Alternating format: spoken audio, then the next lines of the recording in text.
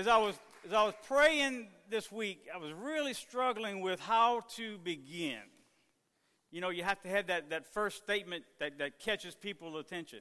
And man, I went like 3 or 4 different ways, and I thought I had what I was wanting, and then God put it right there in front of my eyes. Our theme for the next couple of weeks is, of course, what? I'm sorry, what was that? Connect One. Now, y'all have all seen the movie where they had the giant that is the champion of the army. And this young fella comes out there with his slingshot. Wait, that wasn't a movie? No, it was in a book. Yeah, it was in a book I read. That's right. And in the Bible, that's where it was. I knew it was somewhere that... Okay, so we have the army of God. And it says when Goliath came out, what happened to the army? They were fearful. They trembled. They shrank away. Goliath came taunting. But you know what? We have a champion, and his not David. Now, David triumphed on the field of battle. But our champion leads an army who is not fearful. That's a good time to shout. Amen. We have a champion whose army is not afraid of the enemy. We will not shrink. We will not back down. But we will go forward and make our champion proud. Because it says what? He made a way for all to enter in. Well, Brother Kirk, that can't be, you can't mean that the Muslim people. Wait a minute. All. Hindu, Buddhist, whatever you can name. He made the way for all to enter in. Father, we just thank you, Lord God, for this time. Move in our hearts, in our minds. Lord, prepare us for battle so that we will not shrink, we will not be fearful, but that we will go forward, Lord God, as a conquering army.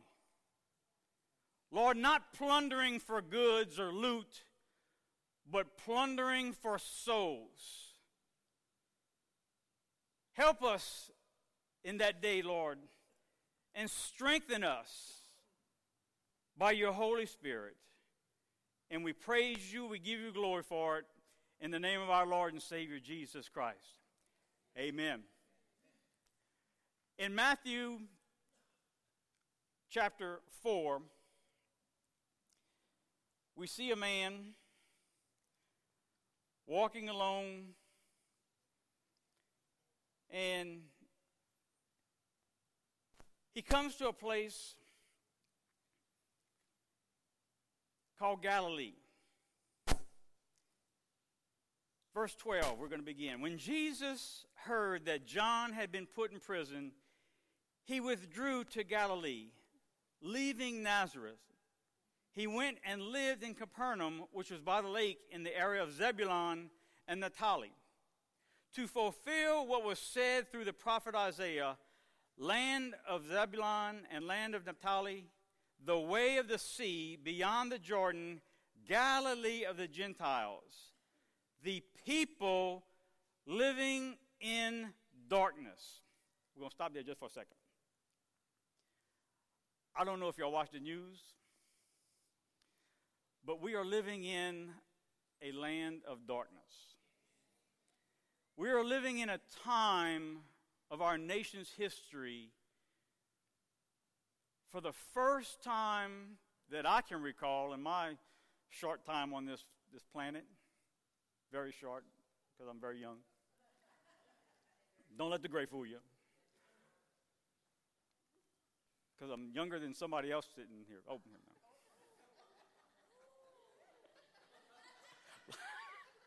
I was thinking of Billy. Yeah, did y'all see me point anyway? But you know, great darkness is upon our land, and is upon our people. It's upon our churches, because they are preaching a gospel that has no power, because they don't know Jesus. They're more worried about what man says, and we're going to get into this in a little bit later, than what God says. Going on. Living in a land of darkness have seen a great light. On those living in the land of shadows of death, a light has dawned. From that time, Jesus began to preach. Everybody say that. Preach. Say it again. Preach. Preaching is not a dirty word. All right? It's okay to preach. Jesus preached at the people. Repent, for the kingdom of heaven has come near. The first thing I want to point out here is that Jesus saw a need. And he was filling a need. Because what happens when we first started that? John was put in prison. And all of a sudden, these people that were following John were lost. Their leader had been taken from them. As later on that the disciples are going to lose Jesus. So Jesus steps up. And what does he do? He preaches. Repent, for the kingdom of heaven is near and drawing closer every day. It's coming, guys, whether you like it or not. There will come a point in time when this world will pass away. All the things that we hold dear are going to turn to rubble, going to turn to dust, going to be burnt up. Not unless, they will. It just will. But the only thing that we can take with us is the souls of those that we love. John 3:16 says what? For God so loved the world. My pastor's been preaching it for the last few weeks. That whosoever. Does that go back to the all? All have the ability. But then how do they know? Let's go on real quick. We have to speak the word. The word preach, I went and did it, and I used the King James.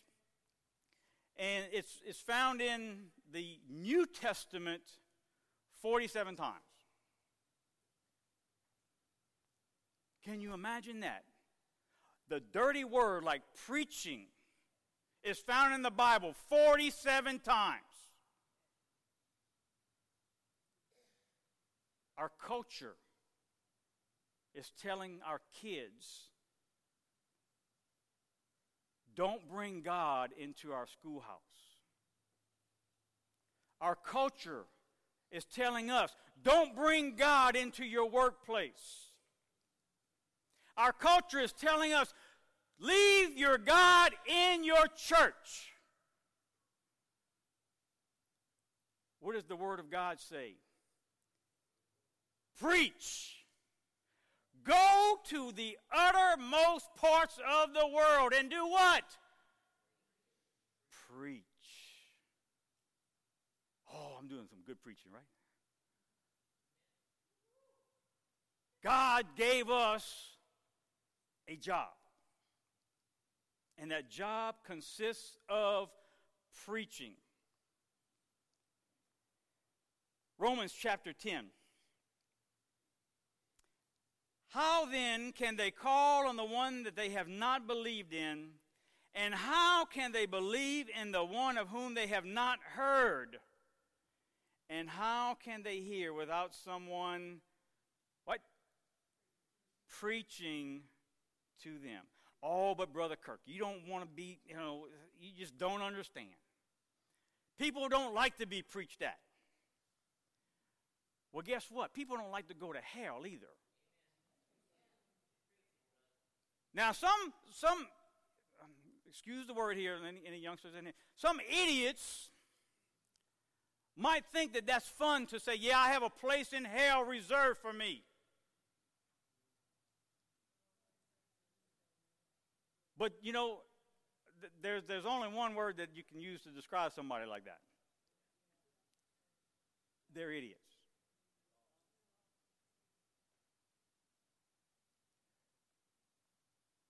Because they refuse to hear when someone preaches.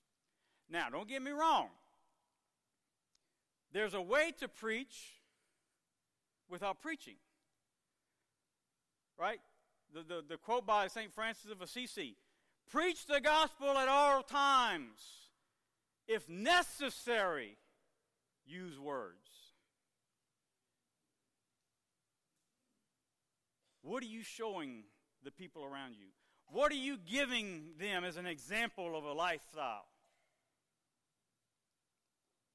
We were back praying this morning, as we do every service. Y'all are welcome to come back here. If y'all are from 9:15 to quarter to 10, we pray. And Austin was back there, and he's doing this.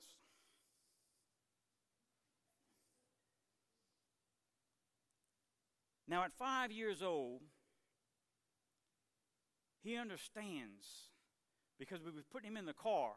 Now, he's been raised in church like my kids were pretty much raised in church.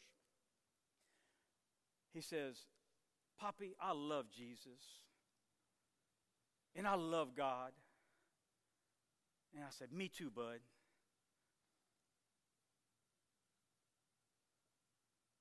The great philosopher, Penn Jillette, if y'all know who that is, he's a magician, comedian kind of thing. I've quoted this one time before.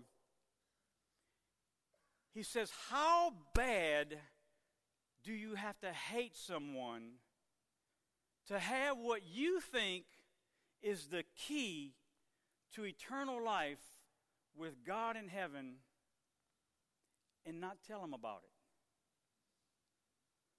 Think about that just for a second.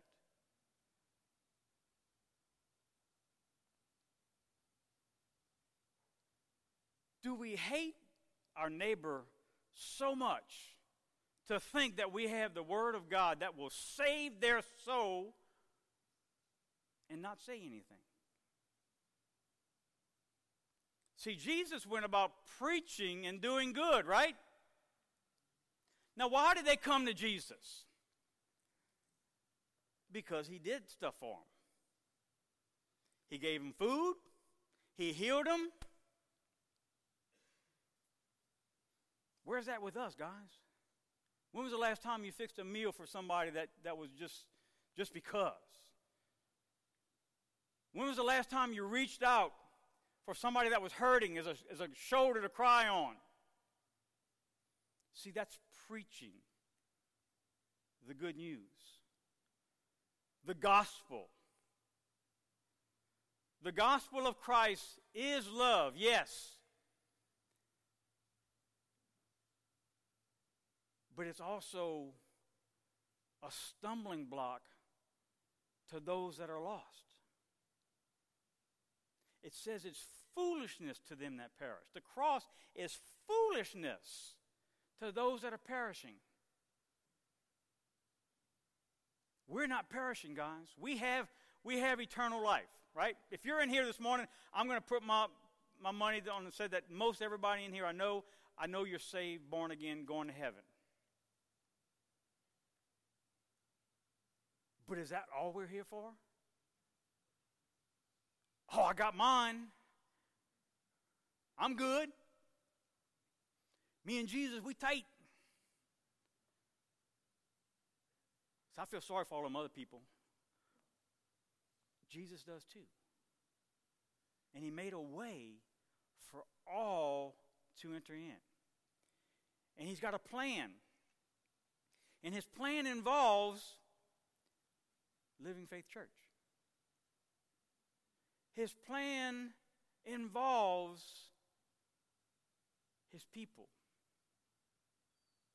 His plan involves each and every one of us that is here this morning.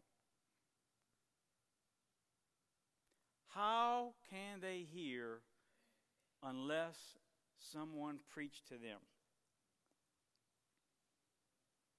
And how can anyone preach unless they are sent? As it is written, how beautiful are the feet of those who bring good news. Now, in case you didn't know, that does not pertain just to full-time ministers. Right? Y'all got that? Come on, y'all, it's all right. Y'all can say something. That part of being sent does not just pertain to me and the pastor and our wives and the leadership. I don't know if y'all were here last time I preached, and I deputized everybody into the ministry. Guess what? I'm going to re-deputize you. We're going to be recommissioned. There you go. You are part of the ones that need to be sent. Because they need to hear. They're perishing. And we have the words of truth. We have the words that will give them eternal life. Now, are they going to be jumping up and down for joy? Nah. What did they do to Stephen? They got stoned. Oh, no. They stoned him. That's what it was. Because he had the gall to preach at him. To tell him, I know who Jesus is. I have a personal knowledge of Jesus. And he said to me, go. So I went. That's Stephen talking.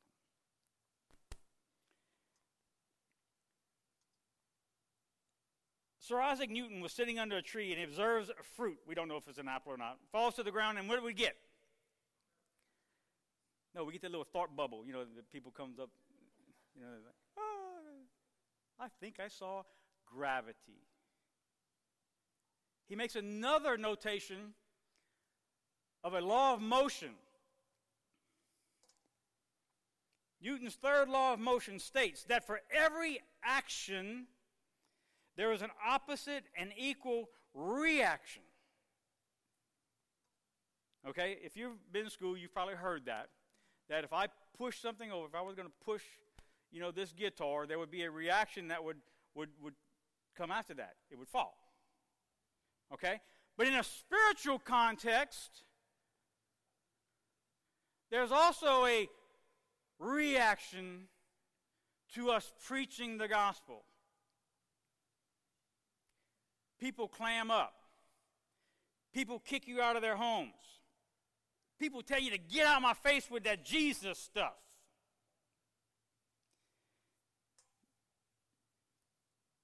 God gave me this. However, this reaction, unlike the force of motion, is not equal. In 1 John 4:4, greater is he that is in us than he that is in the world. Greater is he that is in me than my foe. So you know what I'm going to do? I'm going to push through their reaction. I'm going to push through and get them coming into church. Now, why are we getting people coming into church? Because we want to connect one. This was the title of my message. I forgot to tell y'all. Connect one with the one. Who is the one? Jesus Christ of Nazareth, Son of the Most High God. Now, we have a philosophy today that's running rampant. This is a quote. Western evangelicals have been gradually losing interest in Bible preaching,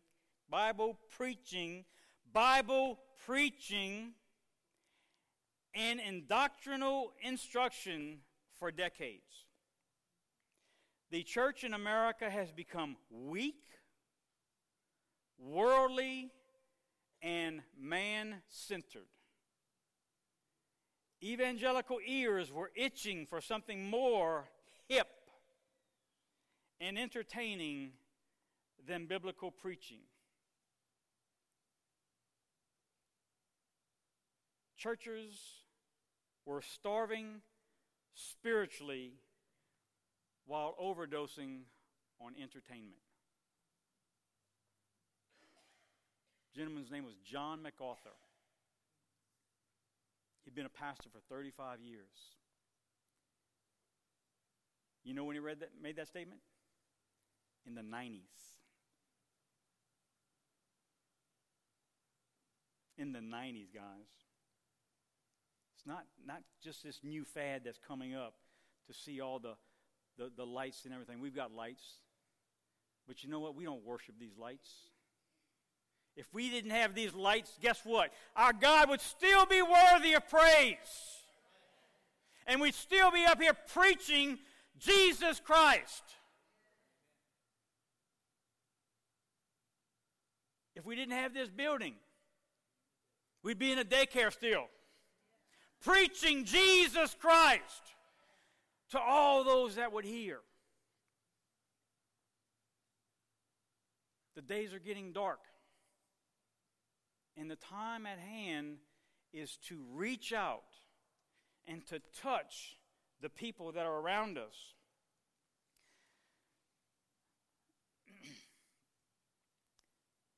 Psalm 71, verse 17 and 18 says, "Since my youth, God, you have taught me, and to this day I declare your marvelous deeds. Even when I am old and gray," I got a long time to go for that, "do not forsake me, my God, till I declare your power to the next generation, your mighty acts to all who are to come." See, that's our job. We are to proclaim Jesus Christ to everybody in our atmosphere, everybody in our sphere of influence, our oikos. Preach and declare the power of who Jesus Christ is. Now, can you connect somebody to somebody you don't know?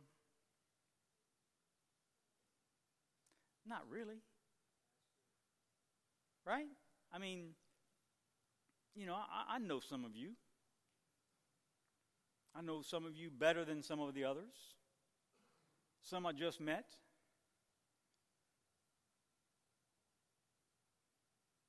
But you know what? I have to have that relationship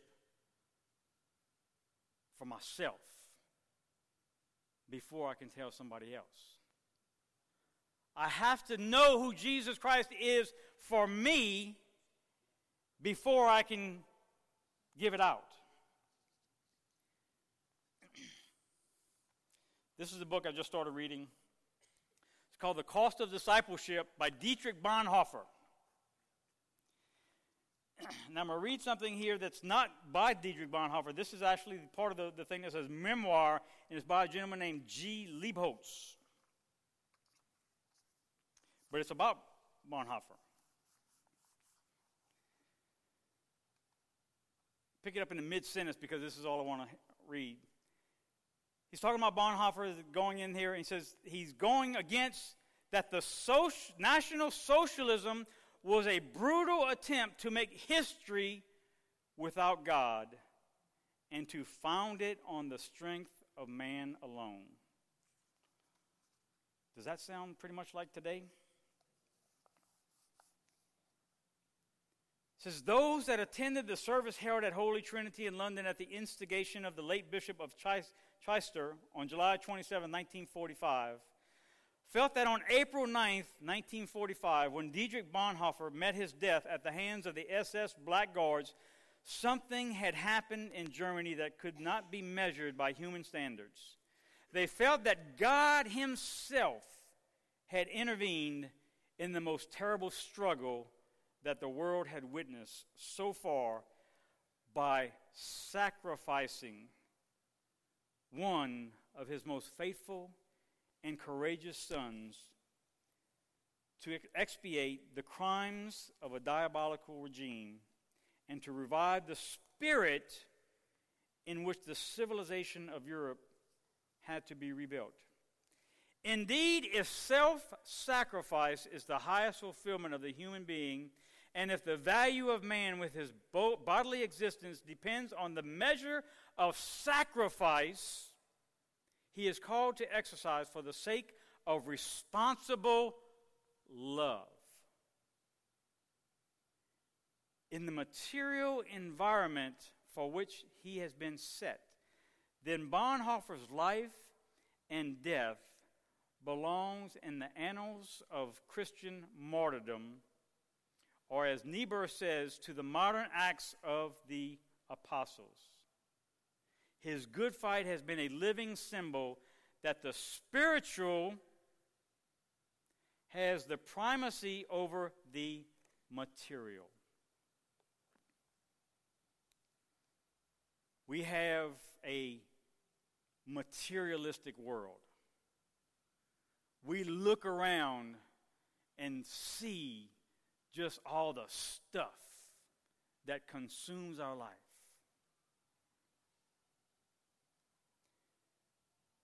This man gave up his life. He could have, if y'all don't know the story, he was in America. He was German born. He was in America, safe, preaching Jesus Christ. And the Spirit of God just came on him, and he says, I cannot stand here idly by and let my people perish. And he went back to Germany at where nobody wanted him. Like all his friends were like, no, you can't do that. You have a job here. But he knew more so what his job was there. He knew that he had to say, okay, well, look, says if I do nothing else, I'm going to connect one to my Lord and Savior. I'm going to go out there and I'm going to give everything I got. And if I give it all, even my life, and one person comes to the Lord, it was well worth it. See, Jesus said that. He's talking to the disciples, and they was all fired up, right? Because they came back to him after he had sent them out. And they're like, yeah, Jesus, it was so cool. That's paraphrasing, okay? Bible according to Como. Even the demons were subject to us. He says, yeah, guys, I know. He says, but you know, that's all good and everything. Because we should be doing that. We should be laying hands on the sick, and they should be recovering. I have a desire to wipe out the hospitals. And it looks like we might get a good shot at it with this Ebola thing coming, right? But you know what? Greater is he that's in me than the Ebola virus. But even as Shadrach, Meshach, and Abednego says, but if not, know this, that we will not bow. I will not cast aside my Jesus. Because he is the only answer to our problems. Bonhoeffer calls it cheap grace. My brother here had a term, sloppy grace. You've all heard it. Oh, I can do this little thing and God will forgive me. Yes, he will. He said that in his word. But you know what? Grace needs to have a price. And that price is for us to understand the price that Jesus paid. To understand that the grace that held him up on the cross carried with it the price of everything.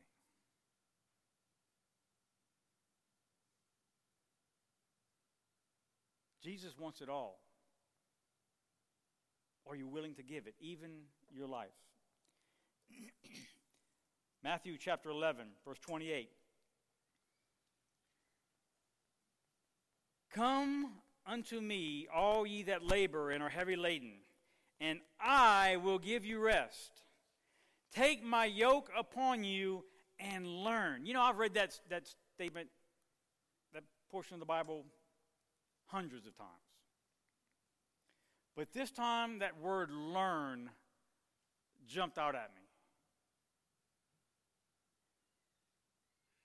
And learn. Come to me and learn. The word is mentheo.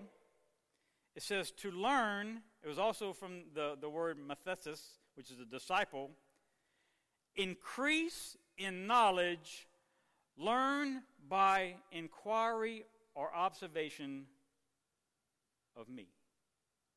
Jesus is telling them, learn by observing. Learn by inquiring of me. And then I will make your burden light. And then you will be able to take on my yoke. It says, for I am meek and lowly in heart, and you shall find rest unto your souls. For my yoke is easy and my burden is light. But you have to learn of the one. You have to learn that Jesus Christ is the only one. There is no other, guys. I don't care what they're saying. Going back to our great philosopher Penn Jillette. He's got some good quotes. He's an atheist, by the way, but he was raised in church. I'm a huge fan of proselytizing. I'm a huge fan of speaking your mind. The only way we can share the universe is by talking very strongly about what we believe. Boy, if only the church could get that, huh? If only God's people would feel so strongly about what's being taught on Sunday mornings so that they can't wait to bust through the doors and say, oh, you know, my neighbor needs this so bad. Now, let's go on before I get into that one. Because we all know those people, right? That's for you. That's not for me. That's for you. Come on. Pray. Number 2, pray. James chapter 5, verse 20.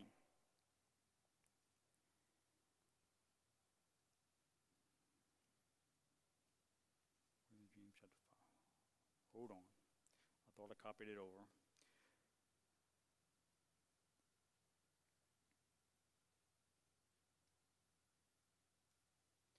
Isn't technology marvelous? When it works. Oh, man. All right. James chapter 5, verse 20. Let him know that he which converteth the sinner from the error of his ways shall save a soul from death and shall hide a multitude of sins. Are you praying for those that are around you that are lost? Are you praying for an opportunity to reach out to those that are there? Every day you should be praying for somebody to be able to come that you can share the gospel of Jesus Christ to. How are we going to do that? Roman number 2, share your faith. Now, our pastor did this on Wednesday night. We got a little booklet. If you didn't get the little booklet, ask and we can give you one. It's called Sharing Your Faith. The first thing on there is what? Give your testimony. Revelations 12, chapter 11, verse 11, excuse me. It says what? They overcame by the blood of the Lamb and the word of their testimony. Now, if you don't know Jesus Christ as your Lord and Savior, don't be giving your testimony. That first part is crucial. Because if you don't understand the blood of Jesus Christ and its atoning power, and you don't have a relationship with Jesus Christ, keep your mouth shut. Don't bring us into it. Don't even mention that you come to Living Faith Church if you're not born again and serving God. Because what you're going to do is you're going to make us look bad. Right? We don't want to look bad. What do we want? We want to bring people with us to eternity. Overcame by the blood of the Lamb and by the word of their testimony. See, nobody can take your testimony from you. Nobody can question your testimony. Because why? It's yours. They weren't there. They don't know. That's like when somebody gets healed. If you were ever healed of something, nobody can convince you that healing is not of today. Guess what? I have had a healing in my body. I know that God has reached down and touched my body in such a way that there's nobody on this earth that will be able to convince me otherwise. That's what your testimony will do. It will tell people about the faith that you have, that Jesus Christ is who he says he is.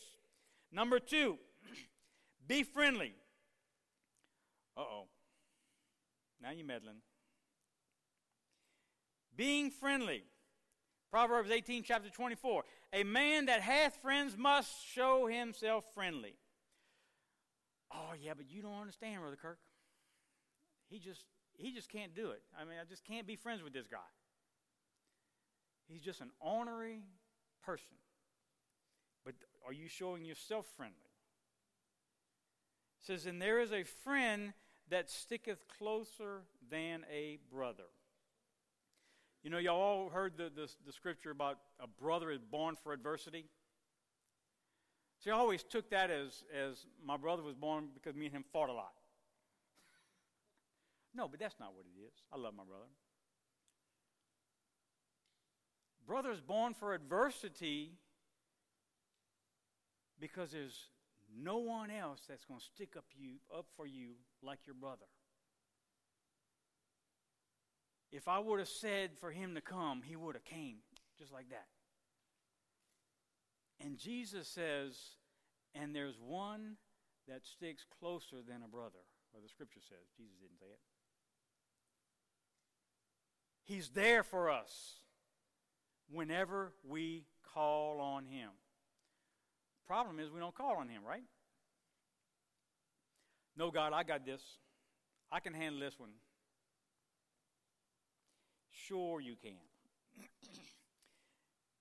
Number 3, be accepting. In Matthew chapter 9, we're going to go in Matthew's the guy here that I think had this revelation of this that we're talking about. We're going to start in verse 8. Actually, we're going to start in verse 4.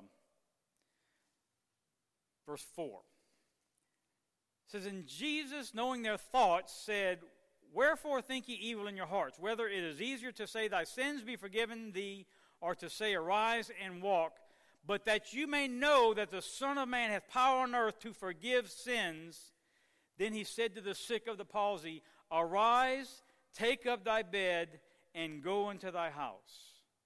And he arose and departed to his house.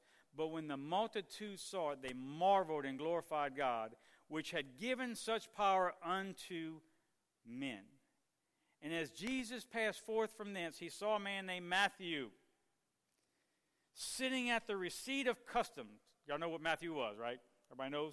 Matthew was a IRS agent. Now, I've never had personal dealings with an IRS agent. And I do not. You're right, brother. I do not wish to have any dealings with them. I pay my taxes. I do what needs to be done. I do it grudgingly, I got to say. But I don't get to see it. They just take it out, right? See, what I give God, I give willingly. Oh, that's a different subject. Okay, go on. Matthew, sitting at the receipt of custom, and said to him, follow me.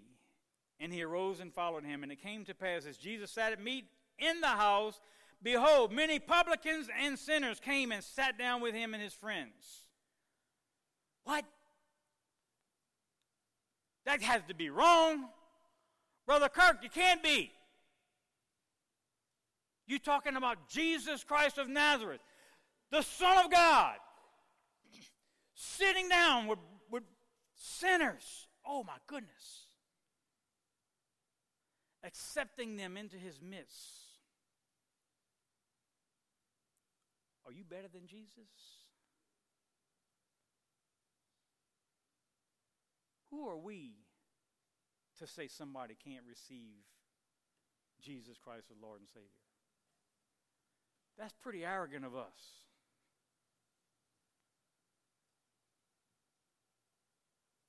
He sat down with the publicans and the sinners. When the Pharisees saw it, they said unto his disciples, why eateth your master with publicans and sinners? But when Jesus heard that, he said unto them, just picture this, guys. Jesus just having a good old time, right? Because sinners got all the good jokes, right? He's just sitting there, and then he hears all the religious folk over here in the corner. Look at that. Look at that Jesus. Look at him over there. Eating, talking, drinking. I think I saw him take some wine. Who is he? And then Jesus perks up. What y'all over there talking about?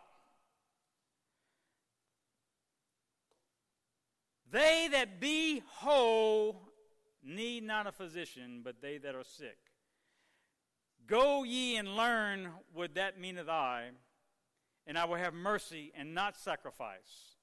For I am not come to call the righteous, but sinners to repentance. See, we got ours, guys. We got our past, right? Everybody here has has done the same thing. They've come up to the altar, or they've accepted Jesus Christ into their hearts and said, I need you. I cannot do this on my own. But there's a whole world outside these walls that has not heard that message, or that has not been given the opportunity to come to that place of repentance. For about 8 years now, we've been trying to get you to build relationships with those that are around us. People inside the church, people outside the church.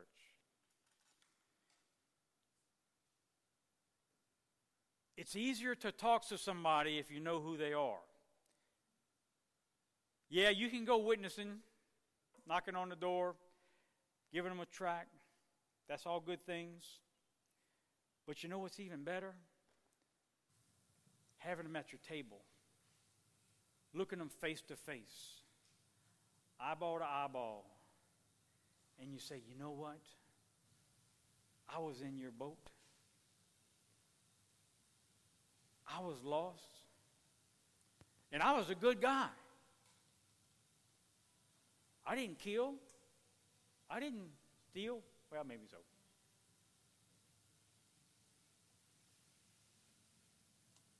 Jesus had levels of relationships. He spoke to the multitudes. He healed and had compassion on them. But he didn't go to their house and eat. Then he had 12 that hung around him pretty good bit. They knew him. He sat with them. He brought them everywhere he went. But then he had 3 that was tight.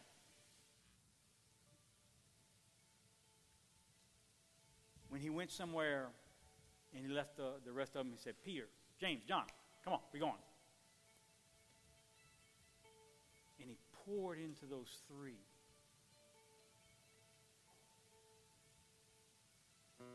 Find out where your levels of relationships are. Build on those. See, we can have an open-air meeting with a truck and trailer and have musicians out there and singing and gather big multitudes. Billy Graham had multitudes. And millions got saved by his ministry. But you know what? All we're asking for you to do is connect to one. If you can connect to one person, save just one person from an eternity in hell, wouldn't it be worth anything that it cost?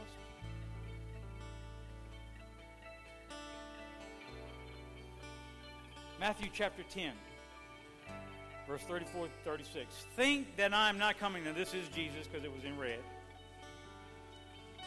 Think not that I am come to send peace on earth.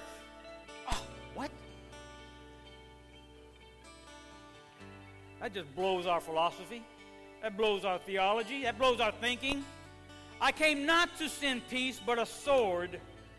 For I am come to set a man at variance against his father, and the daughter against her mother, and the daughter-in-law against the mother-in-law, and a man's foe shall be they of his own household. Well, Brother Kirk, that just sounds contrary to just everything you said. No, it's not. Jesus says, go and make disciples. What was the first thing we said? He preached. Repent, for the kingdom of heaven is at hand.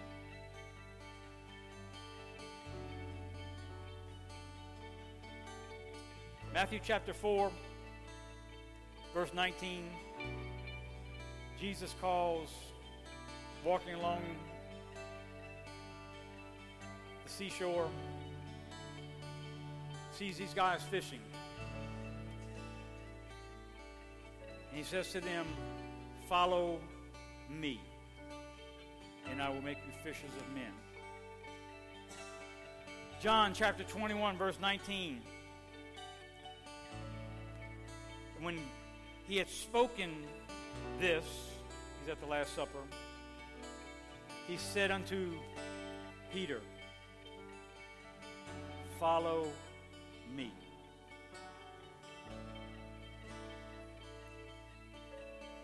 Who are you following today? Are you following your own selfish ambitions? Now, I have a job. Y'all know that. But my job is not me.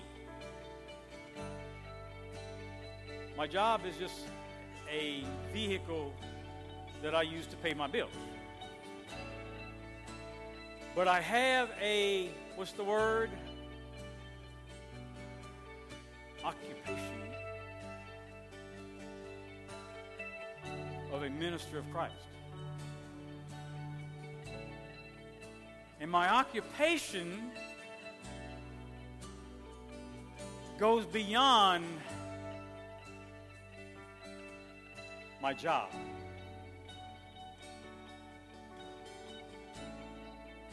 When you occupy something, it takes up space. And it takes up a place in your life.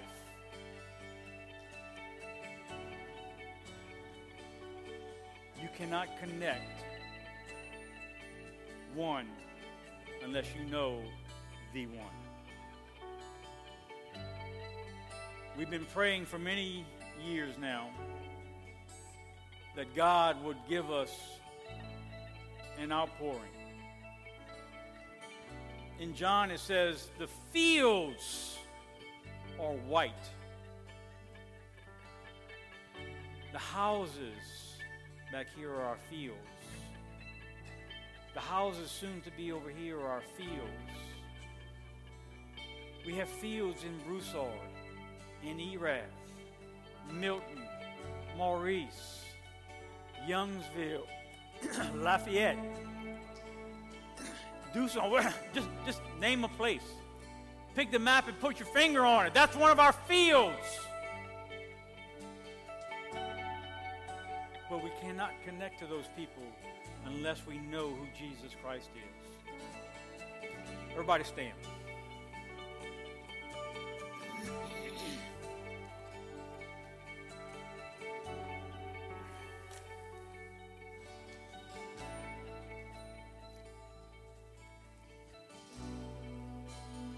Receive this. Father, I pray for each and every person here this morning to get an understanding of their occupation as a minister of the gospel of Jesus Christ. That you're moving on our hearts, in our minds, to the knowledge that there are people hurting, dying, and on their way to hell. Reveal to us this day the one that we can connect to the one. I pray that each and every person here, Lord God, will get a revelation knowledge of becoming a true disciple of our Lord Savior Jesus Christ. To be disciplined enough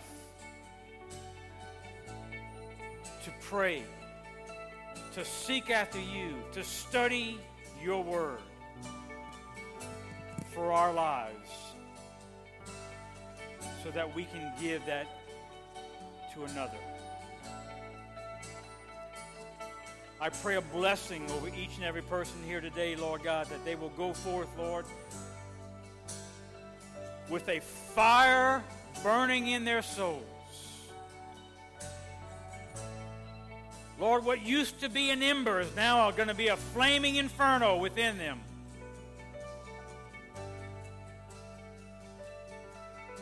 Fan that flame, Lord, and give us the desire, Lord God, to see all